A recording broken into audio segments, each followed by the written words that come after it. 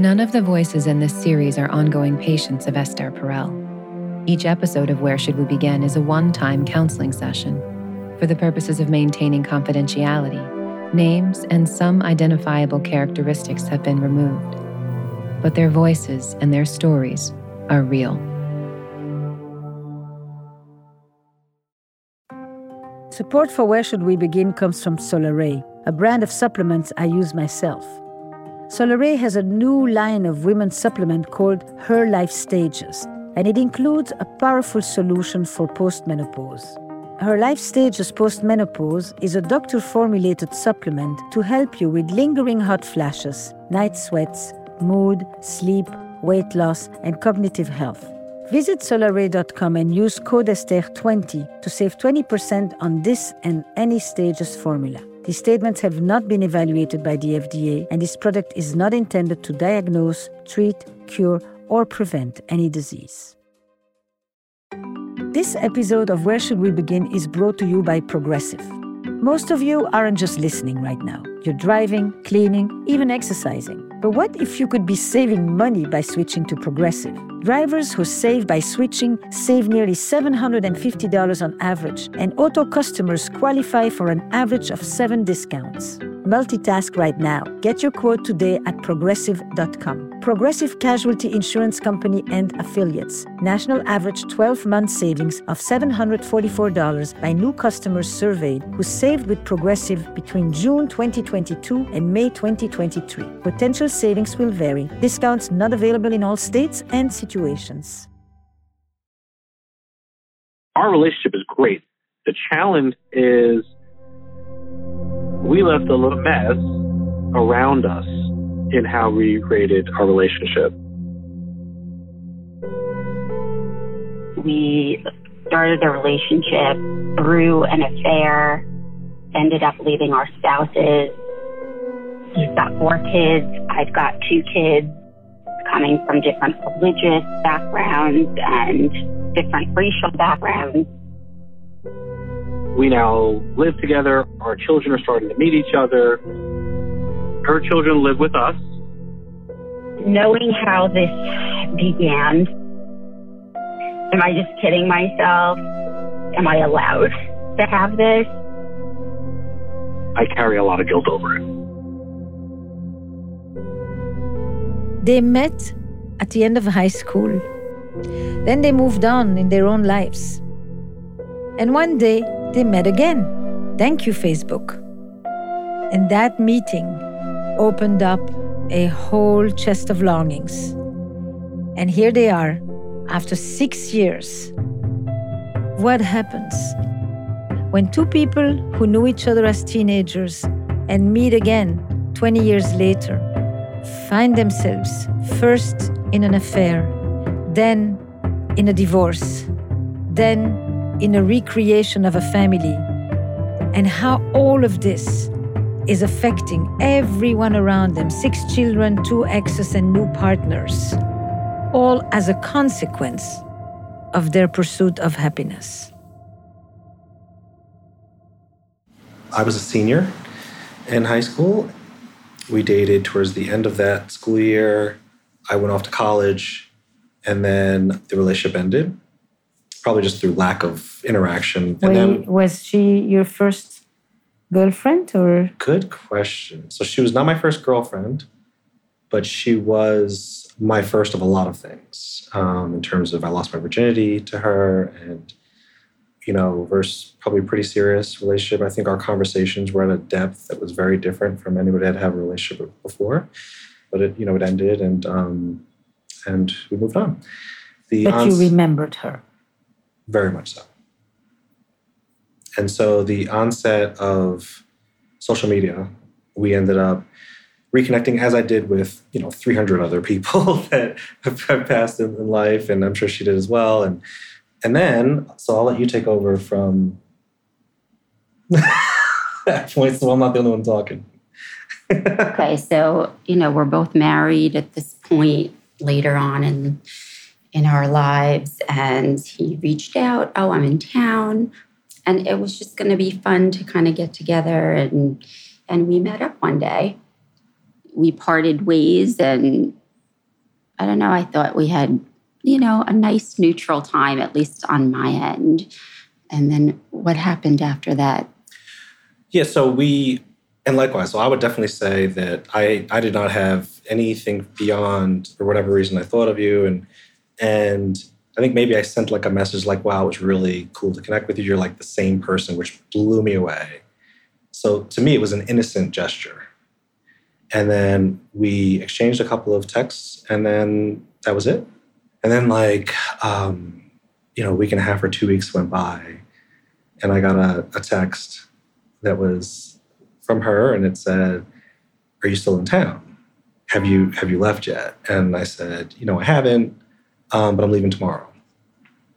And she said, I still remember something along the lines of, "I probably shouldn't be saying this, but it's been really hard not to keep thinking about seeing you again." And I had felt similarly, but I wasn't going to be the one to go there because I just, I was married. She sounded like she was, happily married. So I definitely did things that it's not normally me, but I'm sure that... But the normally you was what? The normally you was who? The normally you was which marriage were you in? Which life were you living? Right.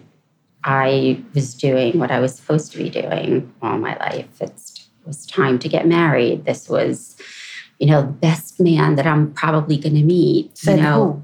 Said me in the climate that I was in. The person I was with checked off a lot of boxes. Not every box, but, who am I to think that I'm going to be the one that is going to get everything in life? Because nobody really does. Most of us kind of have to settle for something. And that's what I was doing. I think given the place that I came from, like from my home life, they just weren't like the most emotionally available. Well, at least my mother wasn't. Came from a very negative place and made all her daughters feel that way too. She was probably somebody that never should have had children, just did it because that's what you do. Did she have a few favorite sentences? It didn't matter what it was. It was just any type of communication, whatever it was just not the right thing to do. It doesn't look good. She just was not a happy person. But then I never let her do it. What was the background of your family? So Eastern European, Jewish immigrants. I kind of look at myself in relation to my sisters and like their relationships too. And it makes my decisions even more clear as far as the types of people that we all kind of got involved with. But when I met him, he filled so many things that were missing that I didn't even realize I could have. Everything that I was missing, which was found. What? You meet him. You haven't seen him in 20-something years? Right. You've spent, how many years are you married by then? Maybe 8. Okay.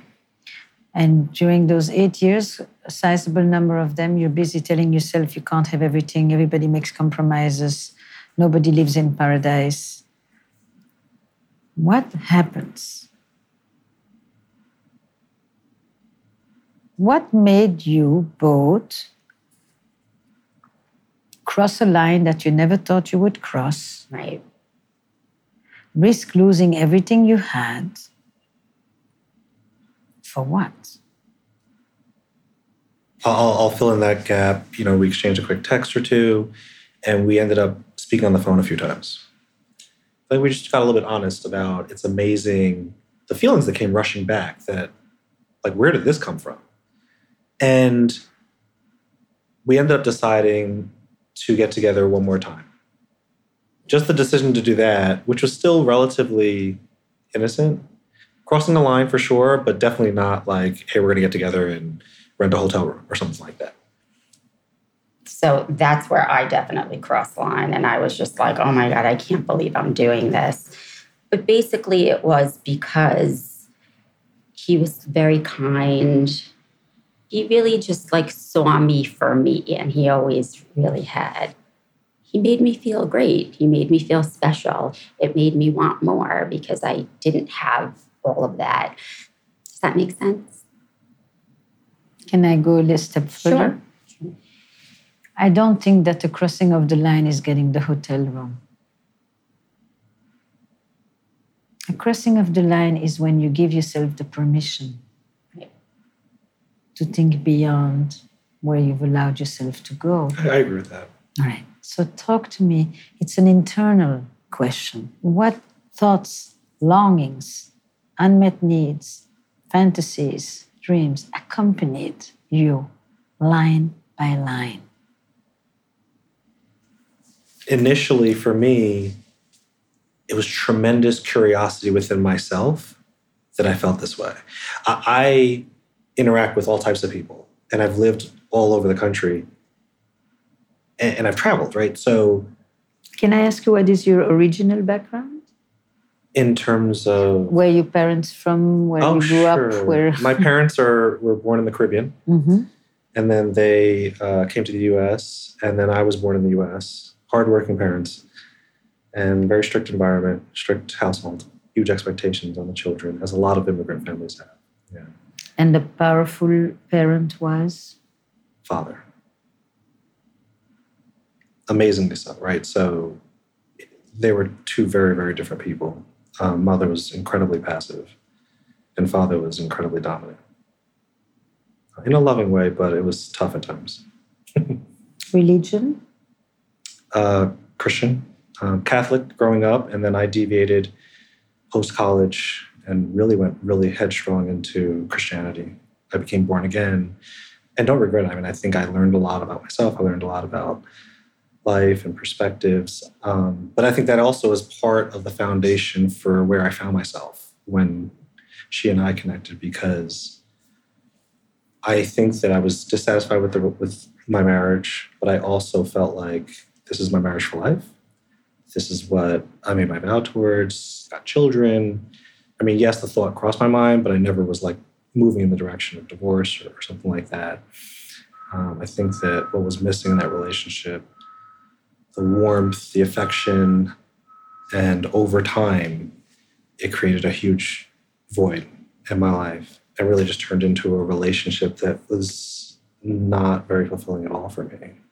So I was going through the motions. It was very, I like to say it was the corporation of the family as opposed to, like a strong emotional bond. And so what I was incredibly curious about when we reconnected was why I felt the way I did.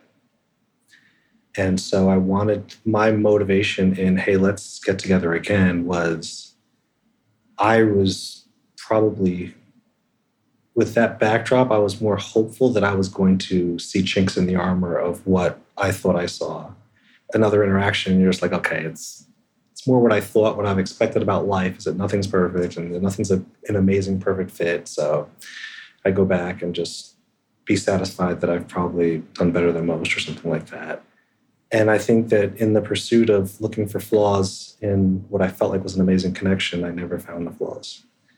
And it got me to a place where I was like, this is going to be really hard to look away from. And it proved to be impossible for me.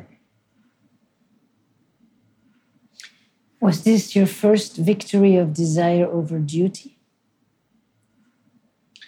I would say, by and large, I'm definitely somebody who always tried to do what was expected of me. Mm-hmm. Absolutely. We have that in common. The sad thing about that is you buy the tale, right? The tale is, you work really hard, you get good grades, you get a good job, you live happily ever after, white picket fence, the American dream.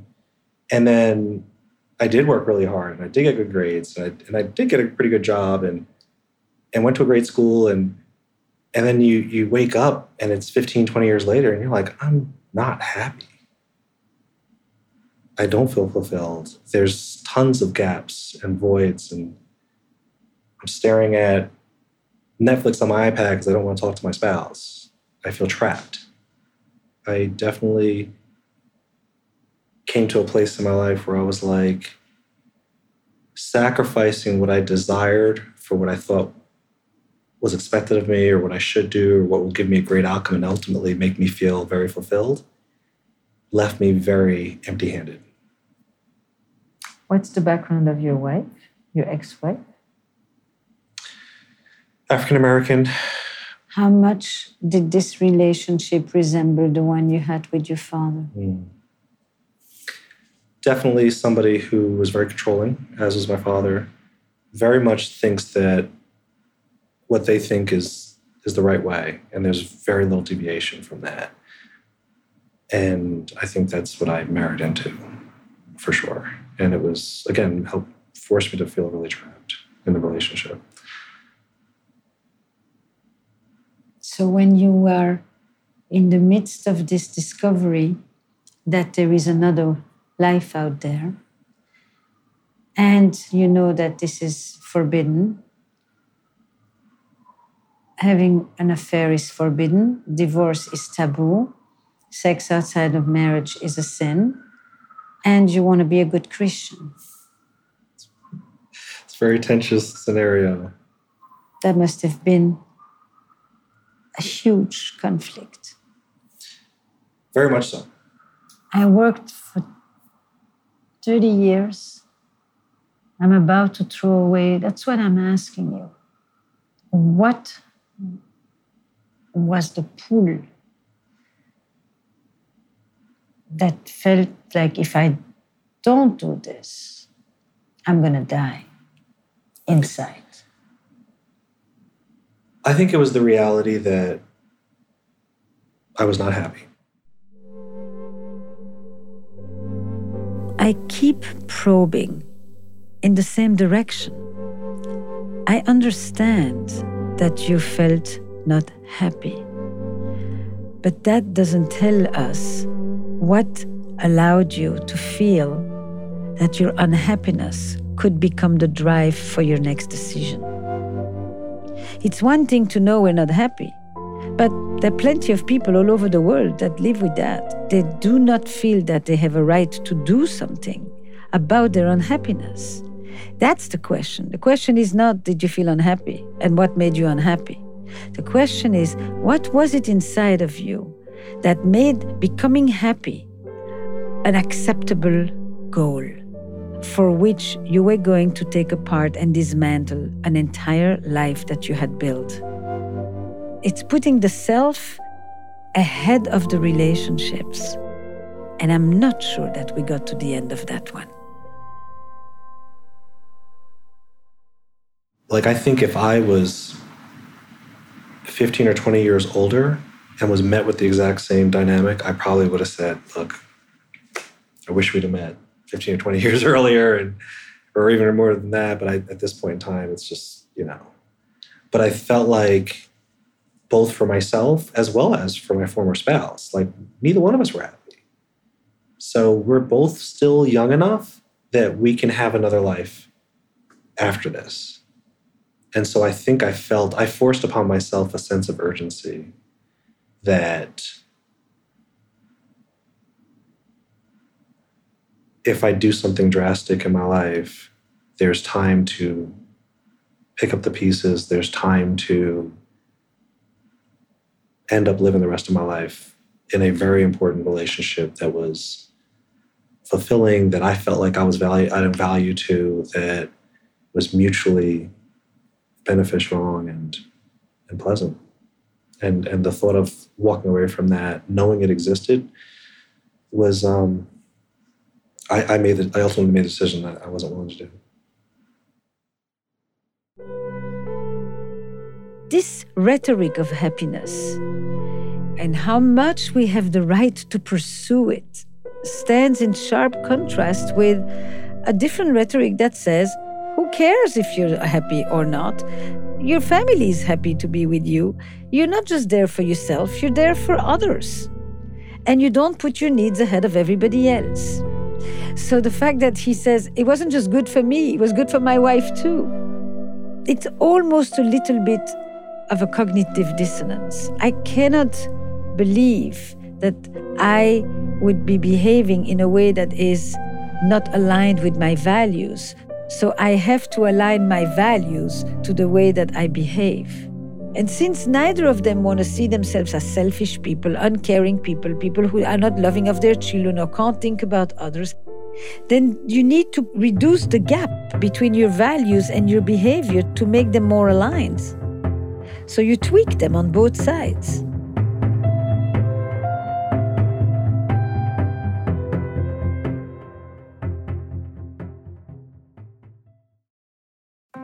Support for Where Should We Begin comes from Solaray. If you've been listening recently, you've heard me talk about a new line of women's supplement from Solaray, a brand I use myself. And what I like about Solaray is that their products are backed by science and they're made without any hormones or soy, so I know what I'm putting in my body. Their new line is called Her Life Stages, and among other things, it includes a powerful solution for postmenopause. Once we've hit menopause, we begin to experience different, unique health concerns. Hot flashes and night sweats can linger, your mood and sleep habits change, and your weight and cognitive health can be affected. Her Life Stages Postmenopause is a doctor-formulated solution that provides support for all of this. This formula includes clinically backed ingredients that have been specifically studied for the postmenopause phase, ingredients like resveratrol and saffron. Visit Solaray.com and use code Esther20 to save 20% on this and any other stages formula. These statements have not been evaluated by the FDA. The product is not intended to diagnose, treat, cure, or prevent any disease. Support for Where Should We Begin comes from Quince. Having a cluttered wardrobe can feel like a burden, especially if it's full of stuff that you don't even wear anymore. Wouldn't it be great to have a few well-made, timeless pieces? Quince is a brand that offers a wide variety of luxury essentials for your wardrobe at reasonable prices, like 100% Mongolian cashmere sweaters, organic cotton sweaters, washable silk tops, and 14-karat gold jewelry, priced 50 to 80% less than similar brands. I've tried a few Quince items myself. Their soft and easy-to-wear Australian shearling slippers and Mongolian cashmere sweater have kept me warm all winter, and I can't wait to try some of their linen dresses for spring and summer. Indulge in affordable luxury. Go to quince.com/Perel for free shipping on your order and 365-day returns. That's QUINCE.com/Perel to get free shipping and 365-day returns. quince.com/Perel. Support for Where Should We Begin comes from Shopify. Not all businesses are the same, and businesses need different things at different stages. Shopify is the global commerce platform flexible enough to help your business sell at every stage of growth. Whether you're selling scented soap or offering outdoor outfits, Shopify can help you sell everywhere. From their all-in-one e-commerce platform to their in-person point-of-sale system, Shopify offers the flexibility to support your operations no matter where you're selling. Right now, it's easier to stress less and sell more with Shopify Magic, an AI-powered helper created to give you a little boost. Shopify powers 10% of all e-commerce in the US, along with millions of other businesses across 175 different countries. Try it for yourself and see why companies like Allbirds and Brooklinen have used the platform to power their growth. Sign up for a $1 per month trial period at shopify.com/Esther. Go to shopify.com/Esther now to grow your business no matter what stage you're in. Shopify.com/Esther. I had to come to terms with, am I really going to be at the time, 40 some odd years old and be that worried about what people thought of me and choose to stay miserable because I didn't want to deal with that. Do you think that's what your father did? Wow. For different reasons, but yes. I think his reason to stay in his relationship was he felt like it was really important for his children. And I think also in our particular dynamic, there was a lack of confidence that my mom would have really fared well. I just had a thought. Mm-hmm. So I'm just going to throw it out. You tell me. I wondered if the real transgression is that at some point you had to make the decision that you were going to do that which your father was unable to do, and that you were going to do that which your mother was unable to do, meaning you were not going to be miserable. You broke with the negativity and the bitterness of your mother, and you broke apart from the resignation and the straitjacketing. The father didn't just control the kids, he controlled himself too. Absolutely. And those were the legacies that had to be unlocked and that you had to give yourself permission to, not just each other. That's interesting.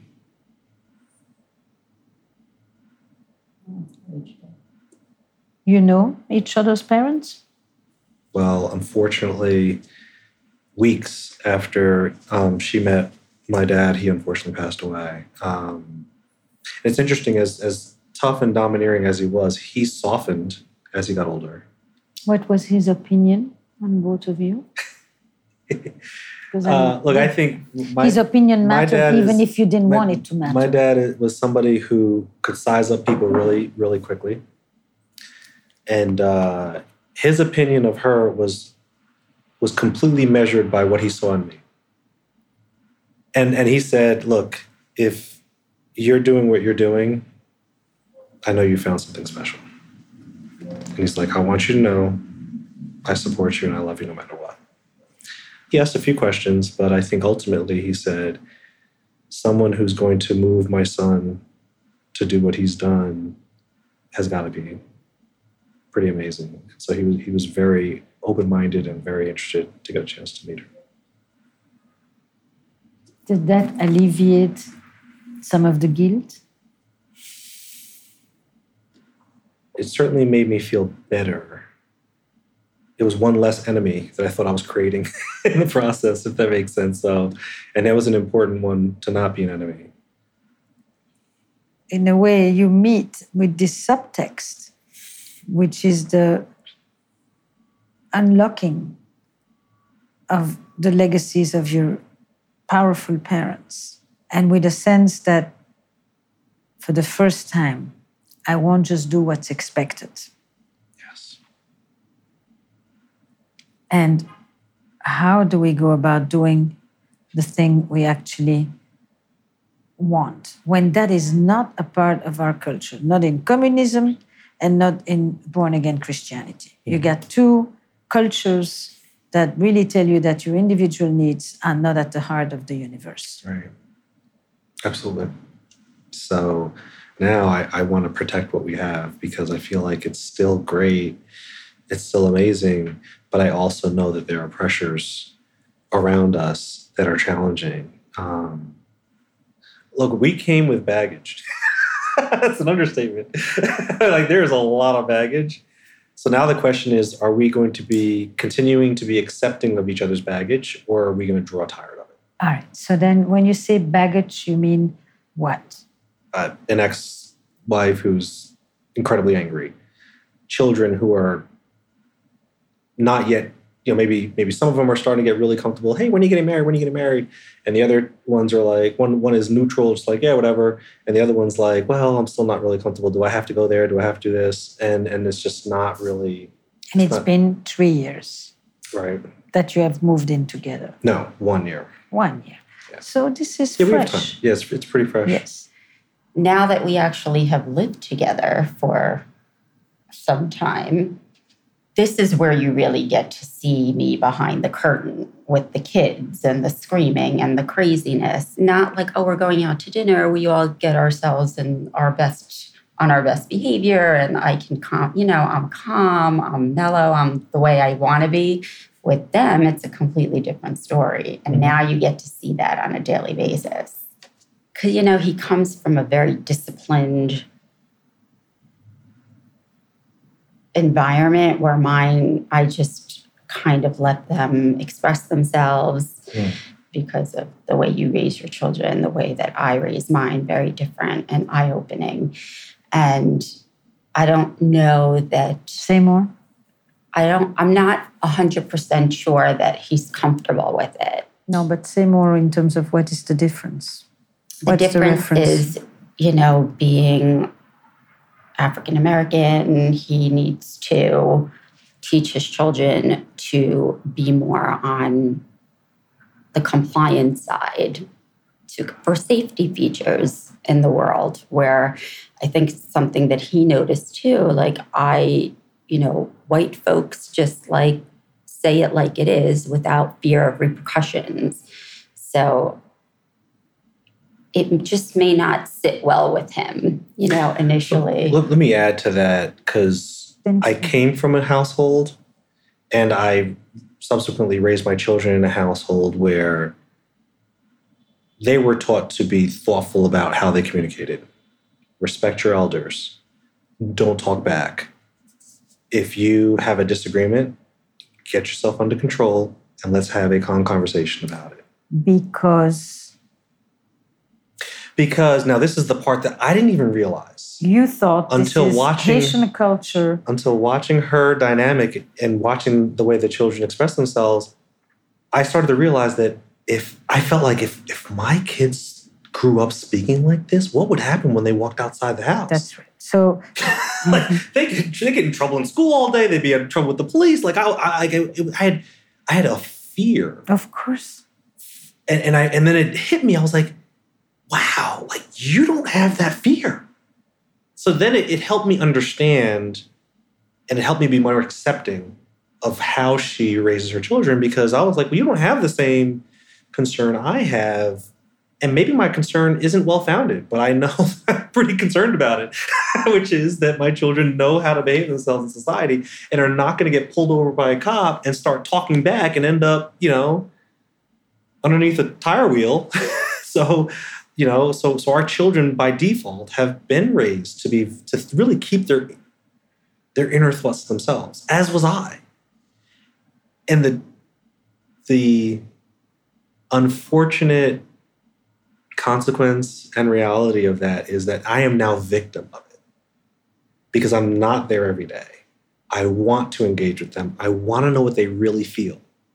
And I'm trapped by the very way that I raised them, that it's hard to get it out of them, which is one of the reasons why I have to be so deliberate about one-on-one time and repetition of what I'm saying before them. And I'm sure I could be even better at it just to get to a better place with them, because there's a lot going on in their minds that I don't know.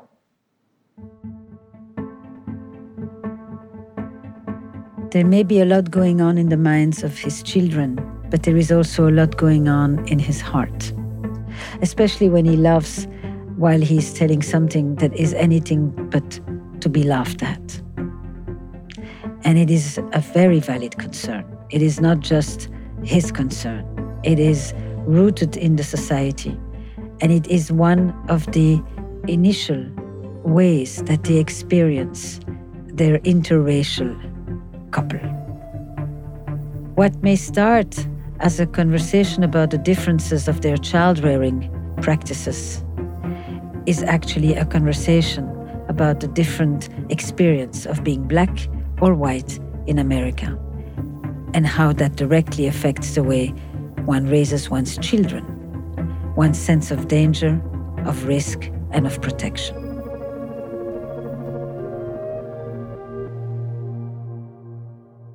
And she's very fortunate, because I feel like she knows what's going on in her kids. Their kids just, this is what I'm thinking, this is what...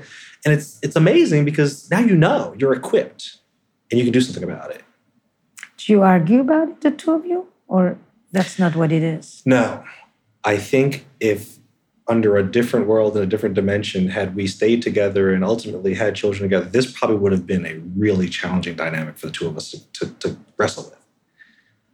I feel like we're fortunate that you don't have to integrate. That's not the level of integration. Their father is very much engaged and very, very, very present. That's super important what you just said, If you had to integrate these two child-rearing cultures, It would be interesting. you would have had a tough time. Yes. Because a piece of it is your own families. A piece of it is Haitian versus Russian Jewish. The next piece of it is Black American versus white American. So there's layers here. Because when you grew up with the strictness, you didn't think of it as this is about being Black in America. This was Black in Haiti as well. Mm-hmm. And this was hierarchical, and this was the authority resides with the parents. The respect goes one way. Now, you could even go back and say that Black culture in Haiti and child rearing practices there come from colonization. I mean, it goes on and on. And basically, one of the first things you witness is children who are not afraid of their parents. That's very well said. If at all, I think sometimes the parents may be afraid of the kids. Yeah. So you get the picture of what you always wanted, but to the extreme, of course. But look, it doesn't scare me. Do you feel the absence of your kids even more? That is very intuitive statement, yes. And I sensed that as we were making the decision to move forward, I was like, wow, this is going to be tricky. I feel like I've gotten a little bit better, but initially it was difficult. Of course. Really difficult. This is a pivoting moment. If until now the emphasis was on the pursuit of happiness and personal fulfillment, now he's connecting to his sense of loss. And that's what that laughter was trying to hide just a moment ago. Those children that are not with him, that he has to travel hours on a plane to go and see, while he's in the house with her children. And the more he sees them, and the more he misses his own. And he's beginning to add the layers to his experience. And also to the things that they haven't really said to each other. It's easy to say to each other, I can't believe we finally reunited. I found you again. This is unbelievable. I never knew my life would go this way. But the other side of it is what each of them had to leave behind for that to happen. And the ability to acknowledge that and speak openly about that to the new partner is a very important piece of the transition and the building of the new relationship. And then I was also very guarded because, my kids call and I wanted to be there, present with them. I didn't want them to hear kids playing in the background or something, because then they'd be reminded that, oh, now he's with somebody else and somebody else's kids, and they're getting a chance to hang out with him all the time. And which is the situation. But at the end of the day, I didn't want to constantly remind them. But it definitely is something that's a constant internal struggle. That you know about? And it bothers me too, actually, because I feel like I kind of just want everybody to enjoy each other. And I think for the most part, the younger ones do, but I think it's just more challenging for the older ones. I don't want them to feel bad or having them think that, they're being replaced somehow. Yeah.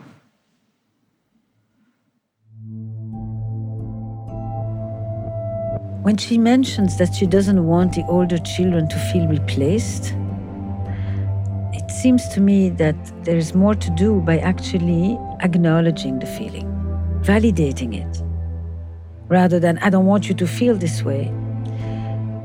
The desire to have everybody be in a love fest may be a little premature here. There needs to be a certain tolerance for all the negative emotions and all the residue emotions, or the tangential feelings that all the other people are having in reaction to them. And now we're entering into the heart of the matter.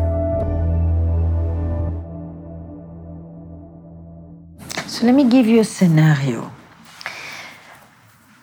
I'm not going to sugarcoat it for you, but I want to give you a scenario that is a little bit more of a long-term perspective. right? In the immediate, you will try as much as you can to have deliberate relationships with each child as best you can.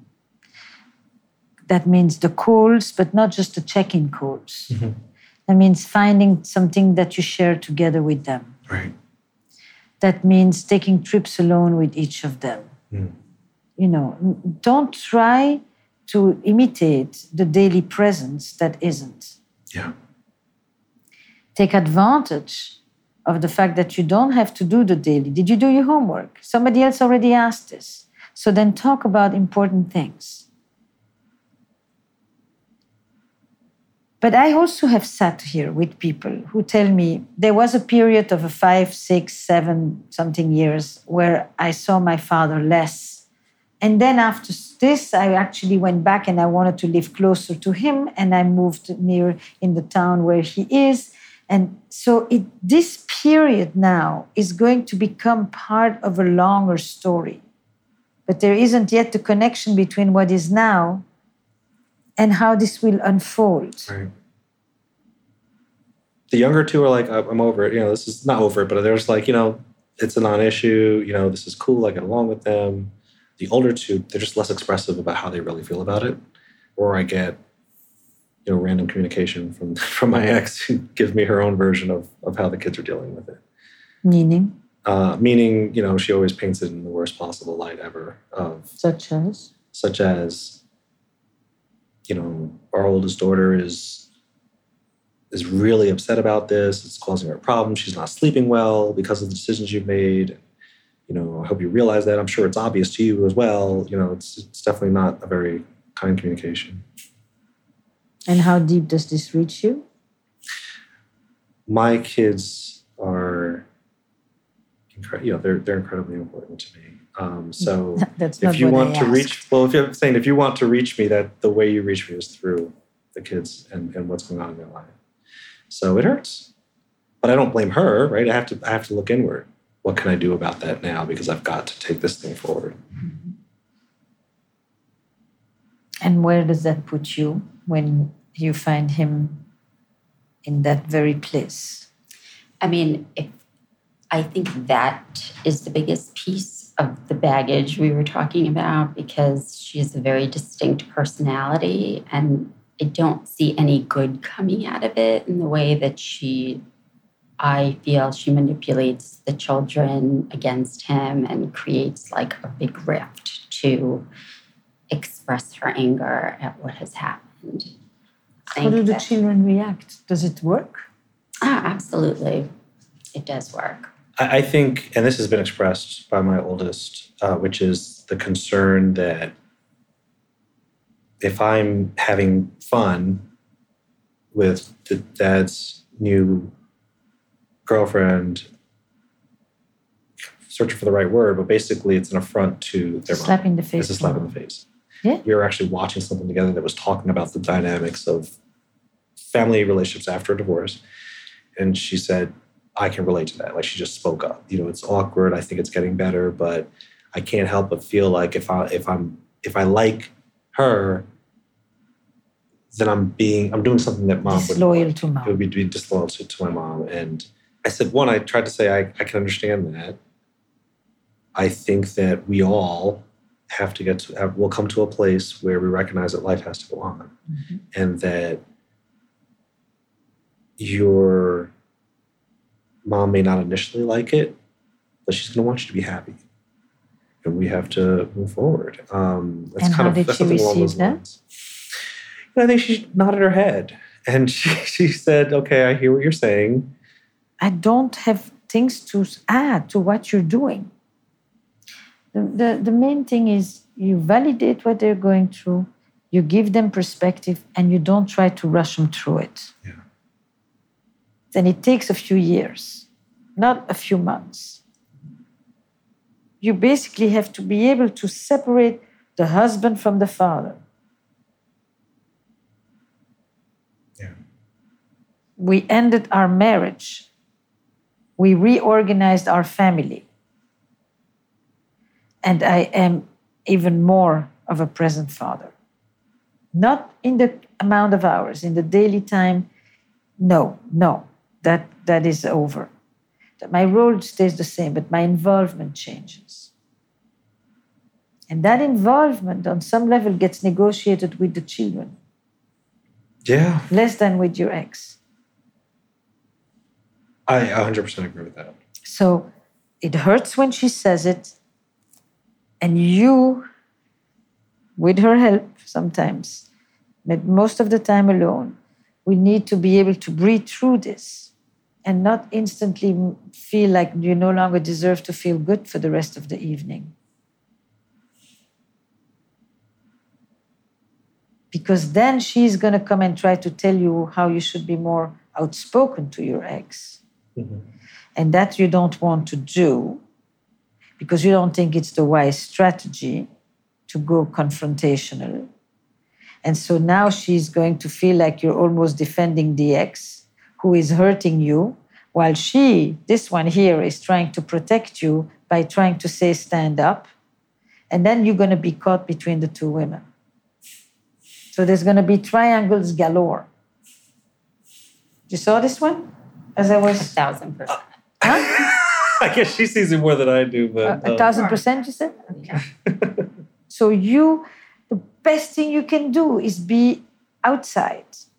Outside doesn't mean uninvolved, but not triangulate him where he's now between, because then he can't tell you when she's upset him, because then you get upset that he's upset, so now he won't talk about it, and then he will go back and do with you what he already did once with her, which is not to tell you anything.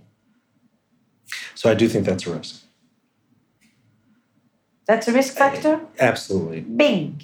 There's two dynamics. That is what happens. There's two dynamics. Not yet happening there's what big. She just said, but then there's also the dynamic of, when I talk about the influence of my ex, it puts me in a bad mood. And I don't want to be in a bad mood. So I'd rather just not talk about it.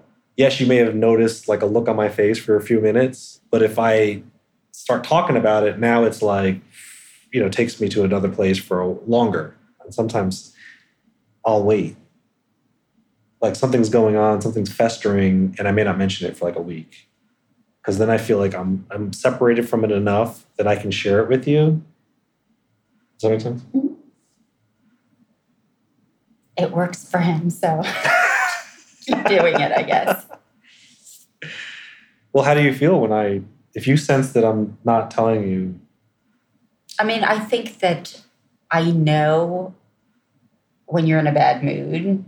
I always kind of know where it's kind of coming from. And I don't know, I guess in my world, it's like, just get it out and like be done with it and just kind of move on. But you process things differently. So do I. What if you didn't process it verbally and cognitively, but you actually had a non-verbal way of acknowledging without having to tell the whole thing? Like, for instance, for you, if you were to say something like, hey, I can tell something's going on, you always know I'm here, just like sit next to me. But that would be a really powerful place to put me in where I just feel like, okay, I'm allowed to just kind of take something at my pace and not feel like there's immediate repercussions if I need to keep it inside for a little while longer. And you're not feeling like you're being shut out or like there's some kind of a negative, hopefully not a negative impact on our relationship. I can do that. They have addressed some pieces around the children.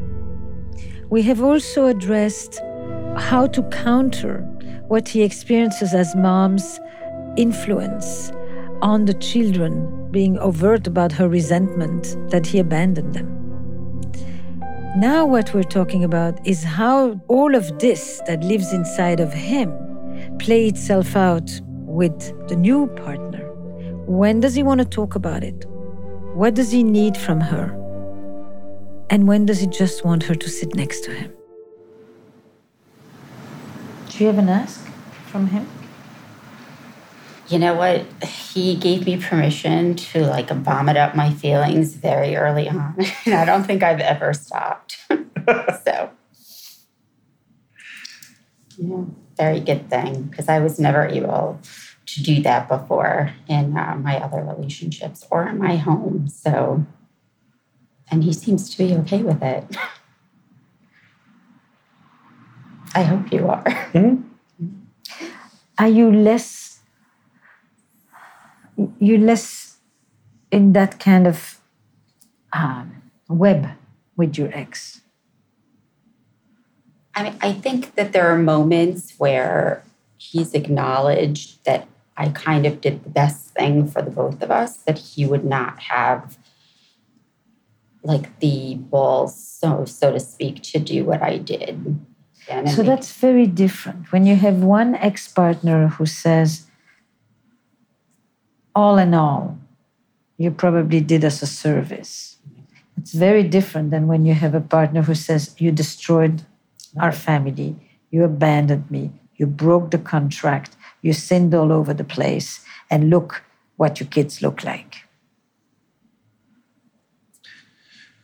Something like that? Did I just choke you? It's just, it's not easy to hear it all at once. I usually hear it in bit pieces. I'm sorry. But I just say that once because I think you live with that weight inside of you. I do. And you try to be really elegant about it, but it's harder on you. And I know his father mentioned this to him too, was that anything that the kids will do from now on, he's going to be at fault for everything. So, it's definitely... anything that happens to the kids that's negative will be my fault for the rest of their lives. Because every therapist they will say, my father divorced, cheated on my mother and left. Well, that my ex would blame me for anything that, like I need to know that that's what I'm signing up for in moving forward with divorce. Like, you need to know this. You'll be blamed for everything that goes wrong, whether it's your fault or not. I want to put your dad in that chair for a moment. Because I've had this sense throughout this whole conversation that he's been a very important figure, both for you as a kid, for you in the transition, for the person who gave you the blessing, actually, to go and do this. And I don't know how often you talk to him, but maybe you can just send him a note. What would you want to say to him?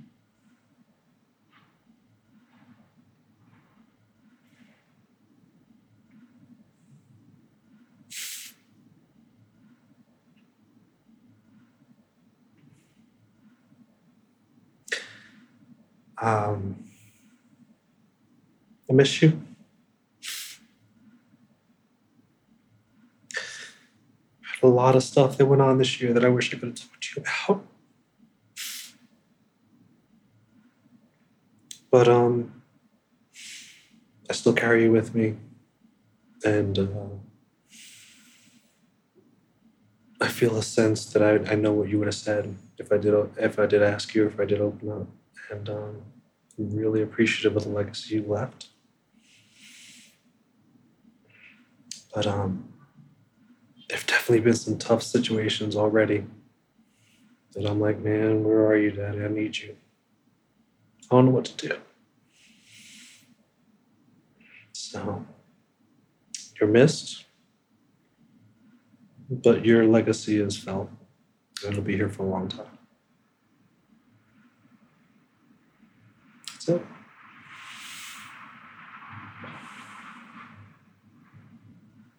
Just take him in, not me. Because you're seeing him. I don't.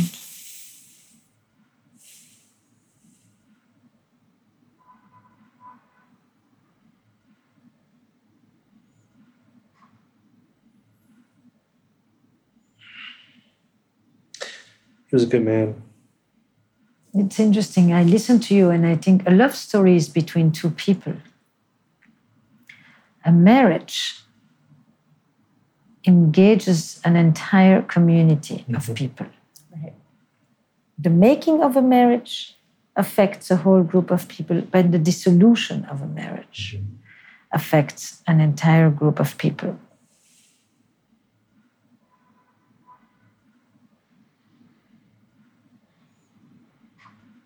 One time I read a story about a biracial couple or an interracial couple. I think it was the first interracial couple in like the state of Mississippi or something like that. And they had just celebrated like their 63rd wedding anniversary.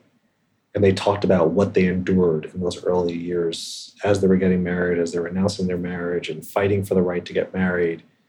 And one of the things they said in that article was that when you have something that's worth fighting through all of that opposition for, you know you have something special. And that stuck with me when I read that. That's very important.